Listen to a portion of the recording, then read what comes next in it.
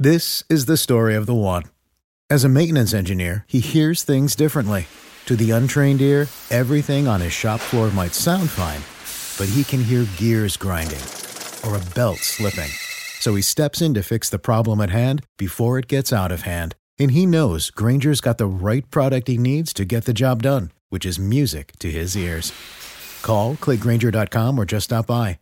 Grainger, for the ones who get it done.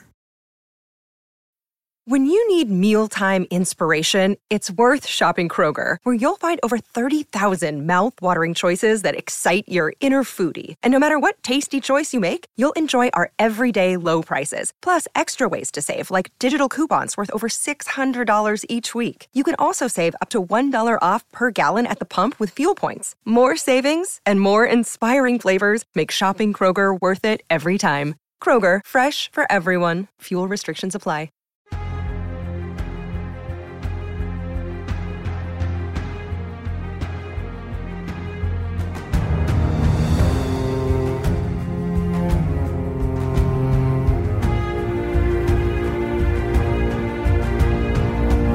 Hello, everybody. Welcome to Take the Black Live, a show where myself and my beautiful guest, Josh Hill of Fancenter.com, filling in for Cheryl Watson of Culturist.com, goes with the latest in Game of Thrones, Song of Ice and Fire news. And, of course, Season 8 being a few weeks away, there's a lot to talk about. Yeah. Cheryl's sick, by the way, if you guys are wondering. But Josh is gamely filled in. Thank you, Josh. Yes. Glad to be here. Then hello, everybody. Sue and Kenny. Margaret, T, Christian, everybody. The whole gang's here. Everybody. Where's Julie, though? Julie. Oh, there's Julie. Good morning, all. There she is. I was like, this isn't right. If Julie doesn't say hello, the show cannot go on. You really can't. We'll just sit here until it happens. All right, so let's jump into it, though. Starting with. So, frankly, these days, things are coming in so fast. I can barely... I'm serious. Everybody's releasing their coverage at the same time. I think it's stupid. They're all shooting themselves in the foot because no one coverage is going to get, is going to dominate the news cycle. But we're going to hit some of the highlights of the past week. Mm-hmm. Starting with the official poster for Game of Thrones Season 8, or the key art. Let's take a look at that bad boy, shall we? Okay, it'll happen. Oh, very cool. Ooh, it's an Iron Throne, but it's also got the eyes of a dragon. What do you think, Josh? I'm into it. I don't know. I think we had this conversation about another season, about the leading into. I think it was the Faces. Which season was that? Six. I mean, I get it. What? I'm excited for the show already. So this poster's already going to do it for me. Yeah, it's fun. I mean, actually, I wonder why you even really have a TV poster. You can put it up outside of a Cineplex or something. Yeah. But I like it. It's fun. I think it's a little dorky, honest to God. What about it makes it dorky? Because it's a living chair. It's got a gimmick. It's this is the Iron Throne, or is it? It's a Where's Waldo magic eye kind of thing. You look at it. I needed a Jim Henson puppet chair. That's what I needed. Just a total plot twist in Season 8. The Iron Throne was planning everything all along. Kermit. I'd be into that. Yeah. Let's do it. For contrast, we got the Season 2 poster here. Mm-hmm. I don't know. I mean, I'm complaining, I'm bitching, but I like the simplicity of that. Yeah. There's no trick, right? It's not if you look closely, the crown is actually a smile. No, just a crown, and it's holding up. It could be a ring. One ring to rule them all. It could be a ring, you're right.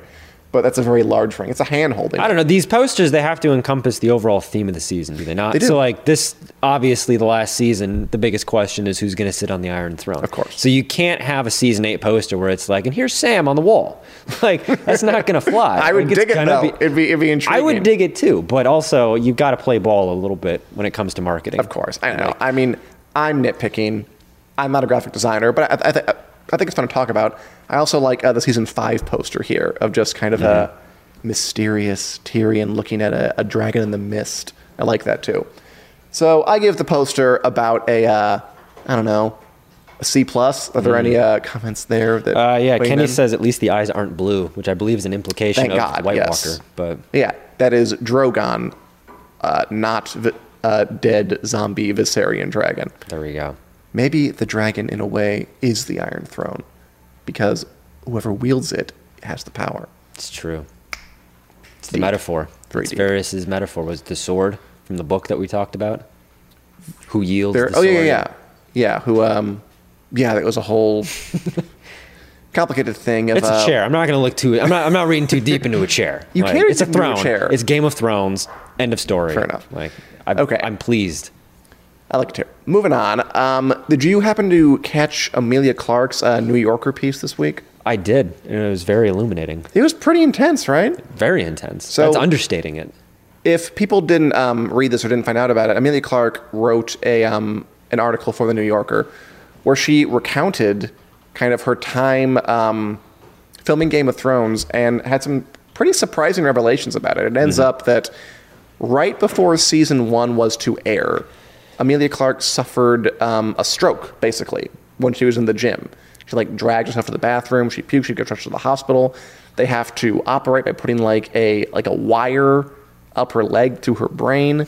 It's horrible. Recovery period. She suffers from aphasia, which is where you can't speak. You just speak nonsense to someone. It's like a brain disorder, and she's going through this all throughout filming the second season of the show. Yeah. And then after season 3, it happens again when another aneurysm she had in the back of her head.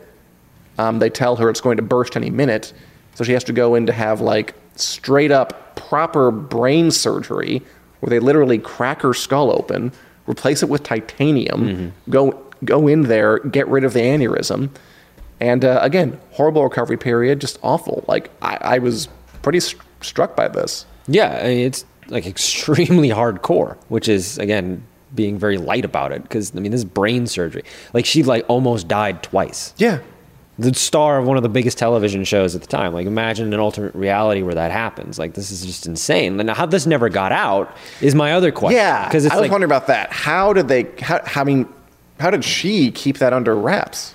Not even that. Just in this day and age where information is spread and leaked out so easily, and it's you don't want something. It's so hard to keep a secret in this day and age. The fact that one of the most popular actresses in the world, which is on one of the most well-known shows in the universe, had almost died twice and had to have brain surgery. The fact that didn't get out is phenomenal to me. I had nothing to say to that other than just wow, holy cow. To be fair, it was earlier in the show's life when it wasn't quite. But still, huge, the fact that wasn't wedged into fun facts to know about Game of Thrones, and it's she wrote it, she's telling it, and the fact that she got to tell us is cool. Which is great. It's not like really TMZ's breaking news. Emilia Clarke. Apparently, there was a National Enquirer story around the time of of a second aneurysm, I think, second surgery, but it's an Enquirer piece. No one paid attention to it. It definitely didn't get out. It wasn't widely reported. No. I will say if it might have been if it was 3 years later, if that had gotten out and people jumped on it. But it wasn't. And honestly, that's kind of encouraging that she was able to have that level of anonymity, even though she was a big famous person. And yeah, I loved the article. I recommend reading it if you haven't. Very intense, very heartfelt, very personal. And it was the purpose of it was all to lead up to the fact that she has a charity called Same You, which helps people recover from stroke and brain injury. Yeah. The comments, people are very shocked by all of this and glad. But it's it's the same sentiment.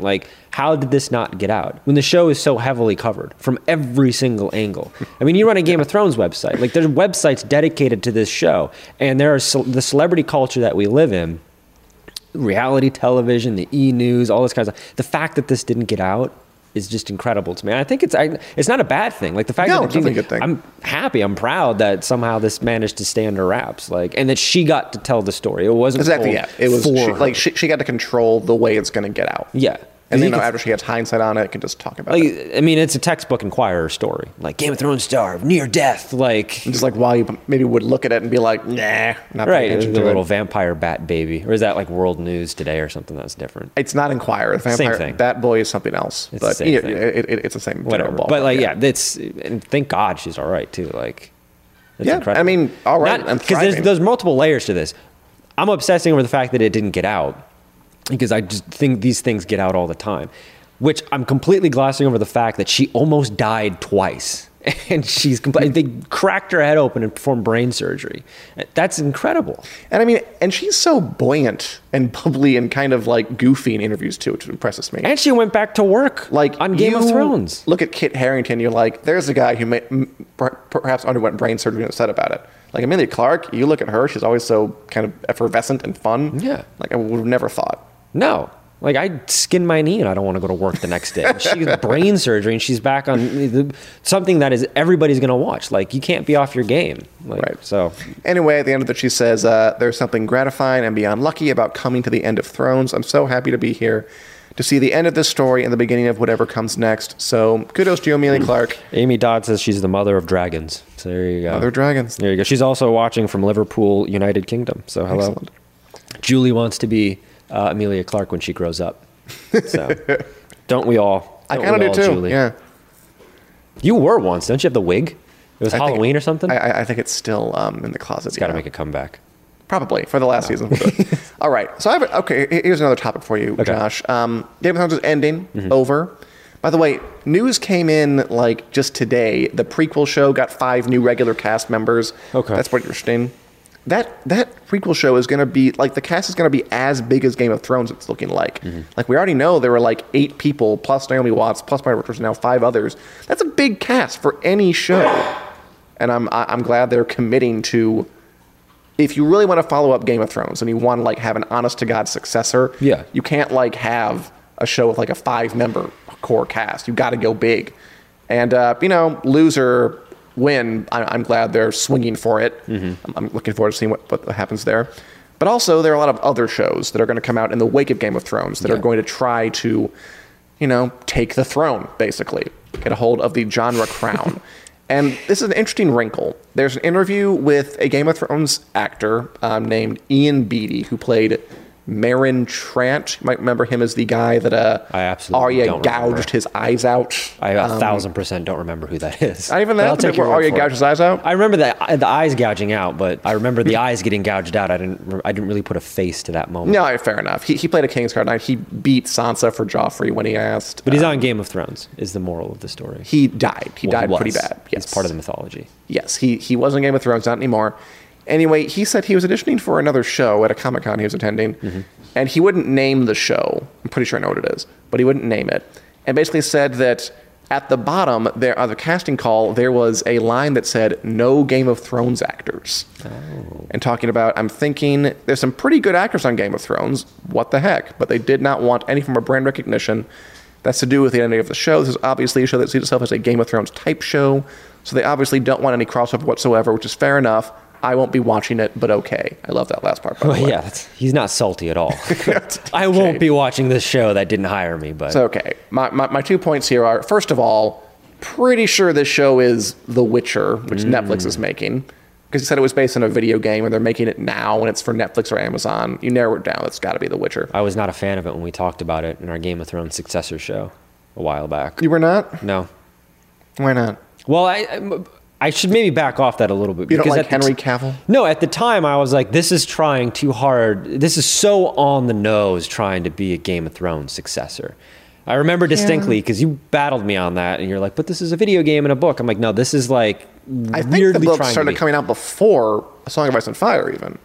That was your argument like at the time. early 90s. Yeah, you were probably mostly right, and I was probably definitely mostly right. wrong. But this now kind of reinforces your point even more, that where I'm sitting here being like, this is just unapologetically trying to be a Game of Thrones, they're going out of their way to not employ people who were on Game of Thrones. Well, even people that I don't remember. Like people that I don't remember were on the show, they're like, no, if you were in any way associated with the game, if you were walking past the set when they were filming this episode, you are completely disqualified from being on this show. Like, that's my question to you. What sense, if any, does that make? Is that a good idea? Is that justifiable to be like, we want to carve out our own identity as a show that's being made in the wake of Game of Thrones? And I mean, it's not a Game of Thrones ripoff, but it owes its existence to Game of Thrones' success because Game of Thrones has kind of rejuvenated this fantasy space now. Do you buy the justifications for why someone would not allow Game of Thrones actors to be on their new fantasy show? I mean, I softly buy it. Like I get what they're doing. And I respect it. Like, they want to distance themselves from Game of Thrones. That's fine. If some notable actor who happened to also work on Game of Thrones wants to be on this show, there might be some bend. But also, you're not getting Kit Harington rolling up being like, "Ooh, I'm going to be on The Witcher," assuming it's that show. Probably not, but like, I don't know, like Charles Dance, who played Tywin Lannister, comes up and he says like, "I want to be in your show." Too iconic. What are you going to say? No? Yeah, that's too iconic. I would say no to that. I think that there's levels. I think the guy who gets his eye gets gouged out by Arya, we're being a little too harsh. Maybe give him like a part if he wants a part. Charles Dance rolls up, like, no. He's iconic. He is directly tied to Game of Thrones. He is in the show. I have it seared into my mind that he was this character. He can't be on another show. He can't be on a Game of Thrones-esque show because that's too much of a ripoff. If we're talking about some low-level guy who, was in episode 3 of season 4 or whatever and was on screen for a total of 5 seconds and had no lines whatsoever, you turn him away at the door, I think we're being a little too harsh. But I think there's levels. Okay, let's see. I don't know. Like, I feel like this means that, like, I don't know, Harrison Ford's in Star Wars. He can't be in any other If Harrison Ford showed up in Star Trek, he can show up in blockbusters because Indiana Jones and Han Solo are the same people. But he can't be in Star Trek, you're saying. I mean, it would be weird. I'm not saying he can. He can do whatever he wants to do, but it would be notable. Okay, nerd culture would be like, Han Solo's on Star Trek. This is not right. He cannot walk from the Millennium Falcon onto the USS Enterprise. This does not work. So there you have a problem there where you're like, you can't have Tywin on this show. Like, what are we doing here? What about like action heroes like Schwarzenegger or Stallone or even like Keanu Reeves with John Wick and The Matrix, who are like kind of in the same sort of movies all the time? But and they all are. John Wick is a spirit. John Wick and The Matrix share a cinematic universe. We'll get into that in a Do they really? I didn't know that. They're exactly in the same universe, but because there's been multiple incarnations of The Matrix. There's been more than one. There's been more than one. We are Neo. chasing that rabbit down that hole. Oh, we'll go down that rabbit hole. But I mean, I think there's a difference between action movies. There's a difference when you have a fandom behind something. Because John Wick has a fandom, but it's like a cool action movie, like a throwback to the 90s. Like, Nicolas Cage is in The Rock, and he's in Con Air, a lot of things, and he's in all of these action movies. Matchstick Men. Yeah, that's not really an action movie. We have very different definitions of action movies. If you think Matchstick Men is an action film, but like he's in all these, but there's a difference because it's not a franchise. Okay, sure. Like if you're Batman and then you show up as Captain America. There's some words. I'm fine with it, but there's this weird cross-pollination that you can't have, especially if you're trying to establish your show, which is going to be considered a Game of Thrones ripoff, regardless of whether or not it is. Yeah, they're going to have to fight that. You have to combat that. So, I mean, I think that this is aggressive, but I don't necessarily disrespect the move that, all right, we want to distance ourselves so much that we're going to actively not employ people that were on Game of Thrones. So your point, I mean, I disagree. I do. I think if Charles Dance comes up to you and says, I want to roll in this, I think he's a very, very good actor. I bet he could act like he's not Tywin Lannister. If you put him under a bunch of prosthetics and he's under makeup and just like give him a different kind of character. I don't know. No, he's too indistinguishable with Tywin Lannister. I'm going to see Tywin, and I'm immediately dismissing his show I'm probably already dismissive of. Because I think it's going to be... Anyway. I'm going to see now. I'm invested. I'm invested in seeing if it's going to prove me wrong. But if you have Charles Dance in there, I'm like, okay, I see exactly what you're doing. Even if you're not doing it, I'm going to call you on it, and I'm on the internet, and people of the internet are always right. So, case in point. Even when they're... There you go. Even when they're horrifically wrong. Do any of you have opinions on this? I'd be curious to hear. Is any commenters weighing in on whether that's justifiable to do for any show, The Witcher or otherwise? James Cosmo has been in multiple medieval shows. Just adds to the quality of that, says Razor. True. So there's that. Julie says it's stupid. Judge them for their work, not the shows that they've done. Julie's on your side. Kenny likes The Rock shout out. There we go. Kenny knows movies. Julie and I, we're very in tandem with her.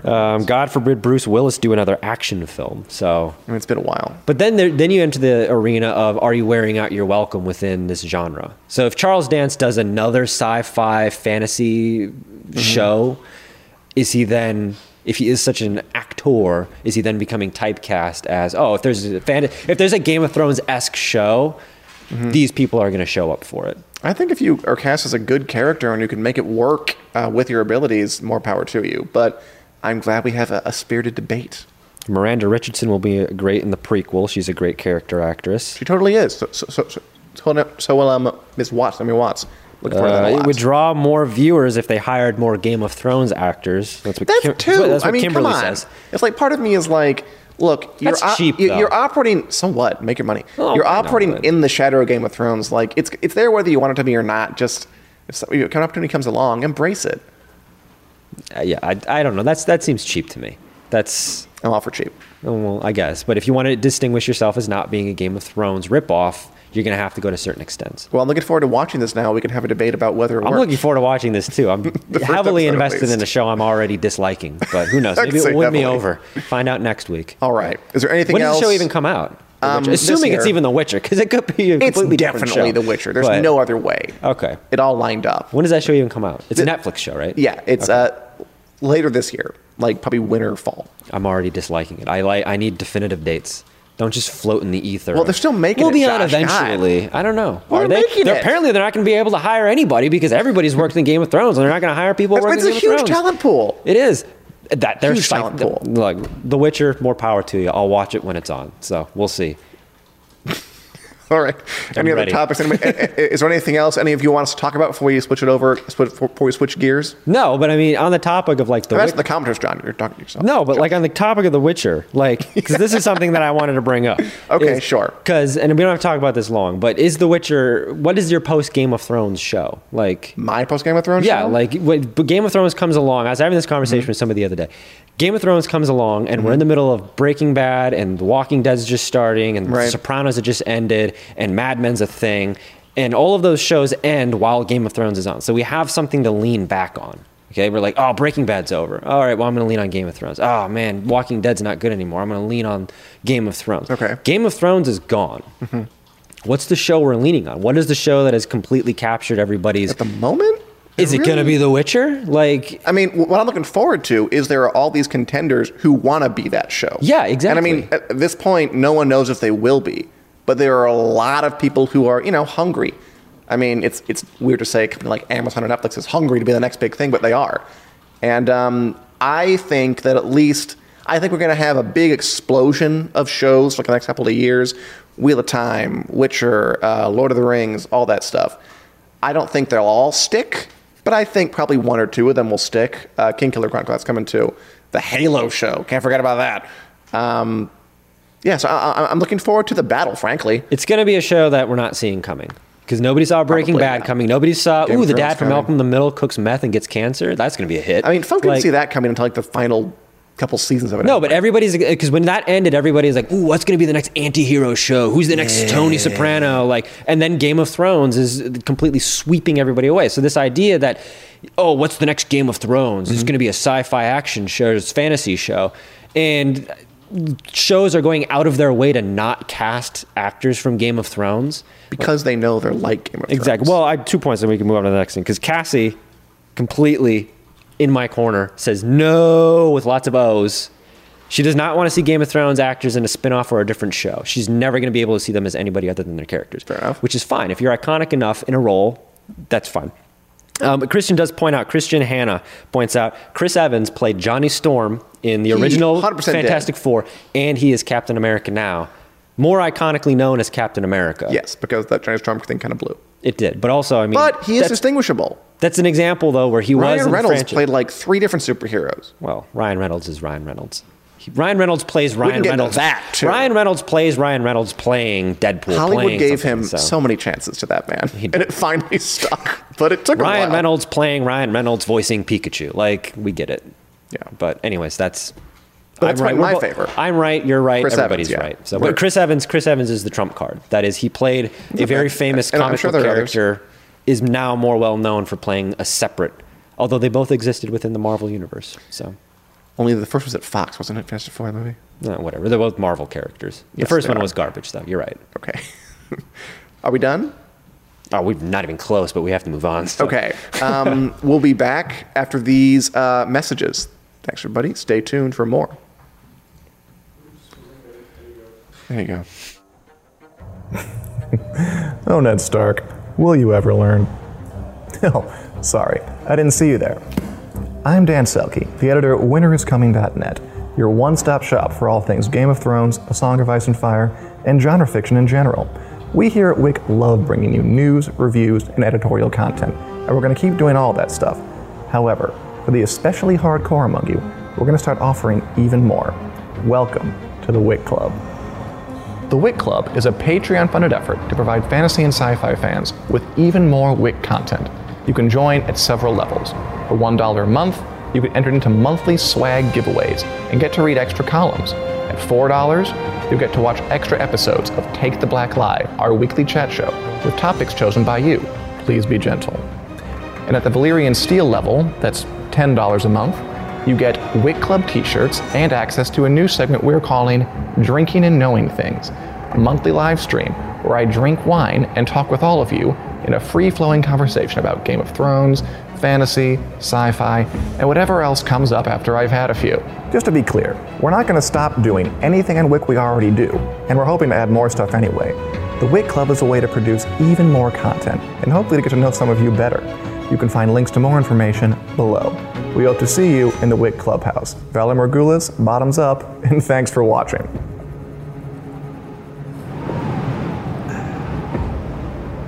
Welcome back, everybody.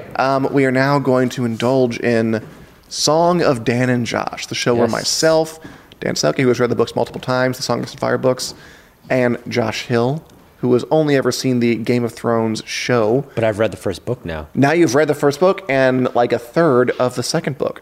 Walk through every single chapter of George R. R. Martin's yet unfinished opus, breaking them down, what makes them work, what makes them not work, what makes them special. And today we are reading Davos, the very first Davos Seaworth chapter from A Clash of Kings. We are. Julie, hello. She says, is Josh joining us? I'm like, yes. I've been with you all Julie, along. you cut up.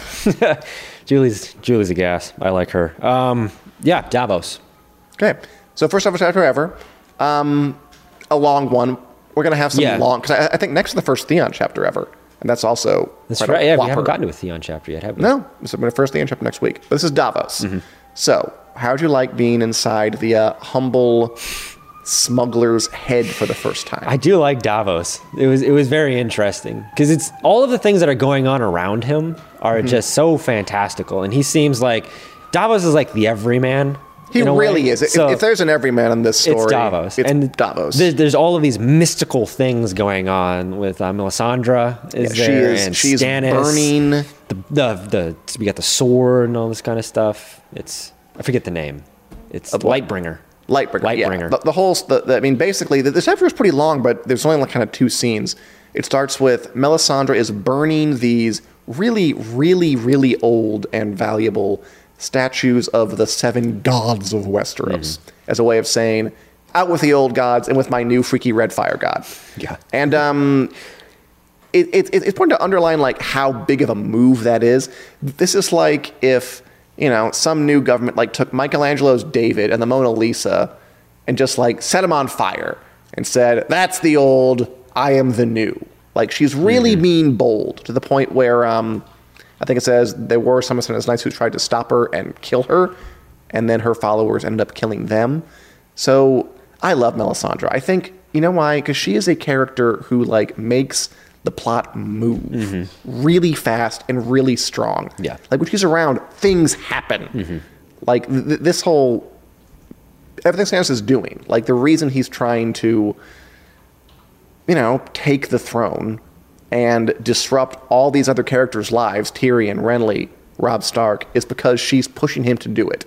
So she's, I'm not even sure that she has a line in this chapter, but her presence is very, very strongly felt. Yeah. That she's the reason kind of all of this craziness is happening. And I love that about her. I love that she moves stuff along. I do. Yeah. Amy says that she needs to read the books after it's all finished. She has the books, but hasn't gotten around to reading them. Read them now. Read them with us. Read them with us. Davos 1. Trust me, we're going 1 chapter a week. You will catch up to us in no time. Easy. Just read 2. You'll be there in a little bit. Melisandre I like that she has a presence. Yeah. And it's this... We kind of set the tone of this with the first chapter where things are going to be a little different. Definitely. And there's this weird mysticism going on in the background. Literally, she is kind of in the background here. Totally. Controlling, pulling the puppet strings to control everything that he's doing, which is fascinating to me. Because none of these characters have control. None of them do. Ned thought he had control and literally lost his head. So the idea that we're just cutting out that kind of analogy, we're going to straight, nobody's in control, to this guy literally is under a spell. Like, he is under Melisandre's bidding. Mm-hmm. I find that fascinating, this new little wrinkle. Is he under a spell, Stannis? Like, why is he joining up with this weird red witch lady? Well, the power is the spell. Like, the lust for power. Like, he is trying to get to the throne. Like, he's Robert's brother. Like, we've got... Who's the guy Edric that they keep mentioning? Edric Storm? Yeah, Edric Storm. He's not in the show. No. I was trying to figure out who that was, because they were like, Edric. Yeah, he's one of Robert's bastards, not in the show. He will play a part. They kind of shove... Gendry plays his part on the show. They kind of put him in that role. Oh, okay. But we'll get to that later. Yeah, but no, this idea that Stannis is just lusting after this power so much as this vacuum, and he's going to, by any means necessary, get there. It feels like everybody else is trying to get there through regular means of like, ooh, this is the traditional way of doing things, which is the Ned Stark way of playing it by the book, where Stannis is like, get a little black magic going here. Yeah, if it works. I'm going to do what I need. And I feel like he thinks that gives him power that nobody else has. He wants a card that's not in everybody else's deck. Everybody else has the armies, and they have the political power, and they have all of this, where he's like, okay, I need something else. I need something to go over the top.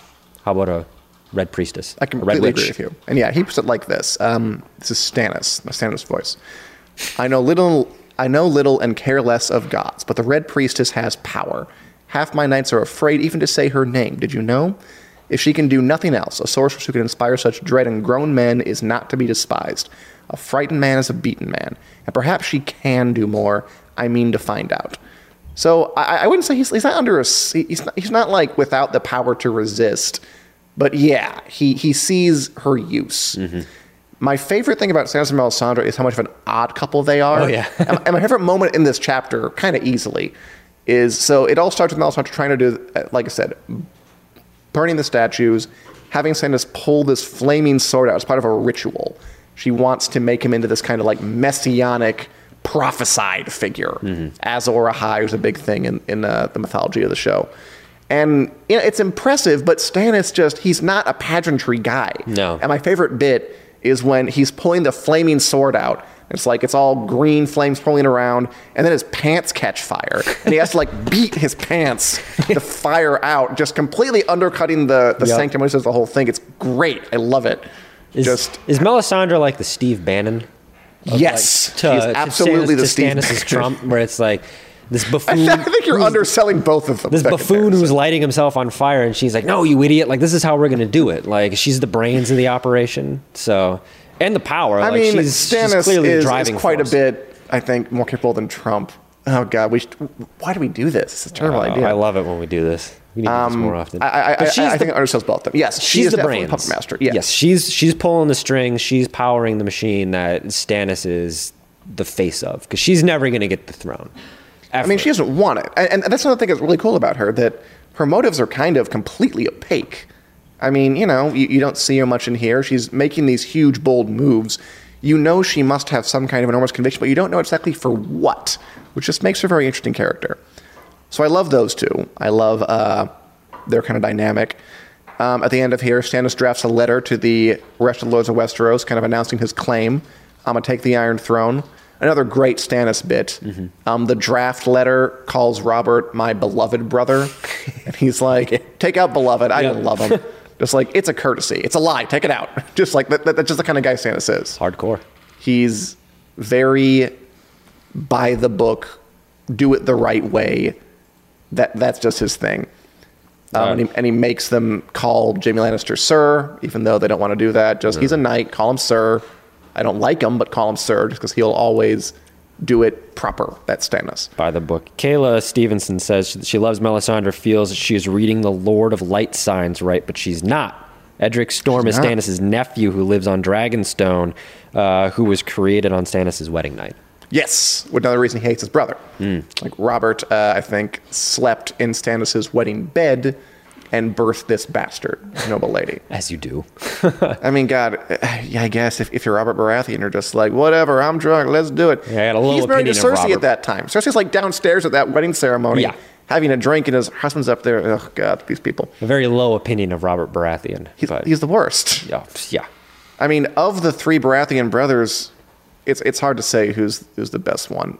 They're none of them perfect. No. And finally, Davos, who I think kind of like plays the role you sometimes see in stories where it's he's kind of the boring one meant to set off these more larger than life figures. Yeah. Like you're gonna see Melisandre through his eyes, you're gonna see Sansa through his eyes, and he's just kind of, the one who's by design not terribly exciting, so they can stand out. But I mean, he has plenty of personality though. He has a class problem. So Davos is born a commoner. He's not a lord. Stannis raised him up after cutting off his fingers. And he talks about just his struggles. The Lord of the Tides was of the blood of ancient Valyria, and his house had thrice provided brides for Targaryen princes. Davos Seaworth stank of fish and onions. It was the same with the other lordlings.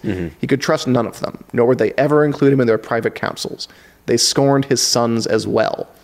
But his plan is, okay, you don't like me, you don't like my sons, but after my sons marry your daughters and they have kids, my family is going to be noble sooner or later. Like, you can't stop that. Buckle up now. Get ready.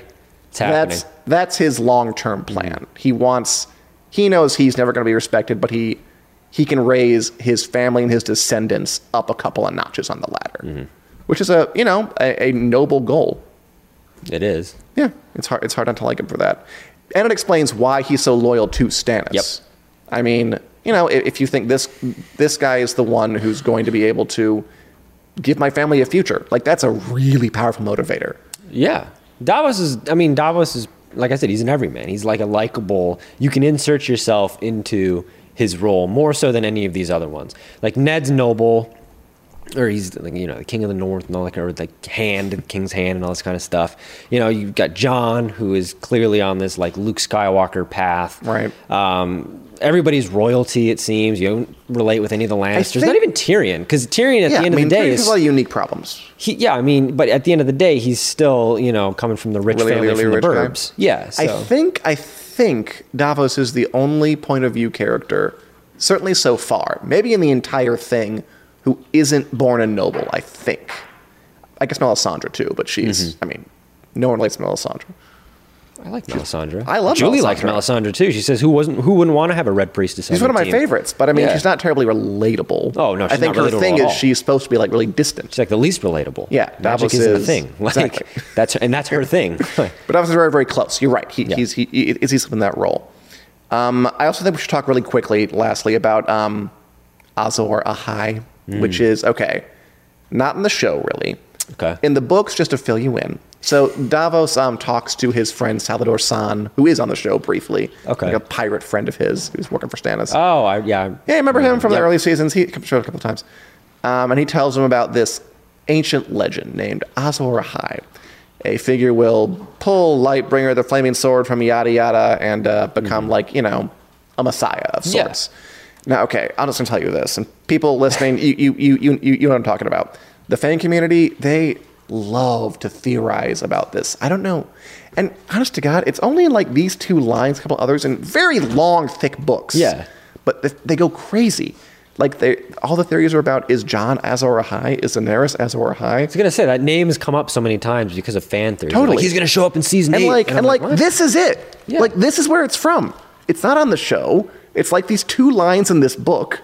And this book is huge. This series is huge. And it's the second of many books. Like, yes. I mean, it comes up once or twice more, but I think the chatter about it is way out of proportion to like what is there in the text. And I've always found it interesting. But I think the point of that conversation is to show that Stannis is not this Messiah. No. Because Messiah is not going to beat the flames from the flaming sword out in his pants. No. It's not what a Messiah is going to do. It's going to be classier about it. Will not. Which is, again, very interesting because Stannis, the conflict is he's not a religious guy, but he's being put in a religious position. And how's he going to grapple with that? We'll see. We'll find out. Any other comments from you or our dear viewers? No. Dan says, born amidst salt and smoke. Yep. And also, Amy says that challenge accepted to catching up. All right, Amy. Tell her what chapter we're reading next so she can catch up. Next, we are reading Theon 1 from A Clash of Kings, the first Thing chapter ever, which is pretty long, so buckle down, by the way. Oh, I'm ready. Before we go, one really quick thing. Vocabulary for the week. You know we got to do that. Vocabulary. And this is a word you can actually use in everyday life, because it's not a medieval specific word. Hit me. Conflagration. Do you know what that was? Definitely not using that in everyday conversation. No, but you could. It's not like about armor or anything stupid that doesn't exist anymore. Conflagration. An extensive fire which destroys a great deal of land or property. It's a big old fire. A conflagration. What a good synonym. It is very good. It's one that, again, not going to say it because it's too hard to say, and not going to say it because I'm not actively in situations where I'm describing large patches of fire. Like, I get it, but I think it's more likely to say that than like, I don't know, There's been like some gems. trebuchet. Yeah. Like you're never going to encounter a trebuchet in your life at the museum. You might encounter a fire. Maybe. But if I encounter a fire, I'm not going to be thinking of that word. I'm going to be thinking of multiple other things. It is one of the most relatable words that we've come across. Okay. We've come across some doozies, and this is not among them. Perfect. One of my favorite ones. All right. Well, that's our show, guys. Thanks for watching. We'll be back next Wednesday at 4 p.m. Central Standard Time. We'll talk more Game of Thrones, more Song of Ice and Fire, more genre fiction, and more Song of Dan and Josh. Thanks for watching. See you next week.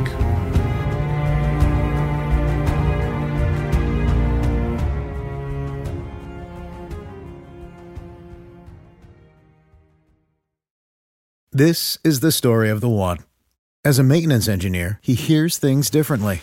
To the untrained ear, everything on his shop floor might sound fine, but he can hear gears grinding or a belt slipping. So he steps in to fix the problem at hand before it gets out of hand. And he knows Grainger's got the right product he needs to get the job done, which is music to his ears. Call, click Grainger.com, or just stop by. Grainger, for the ones who get it done.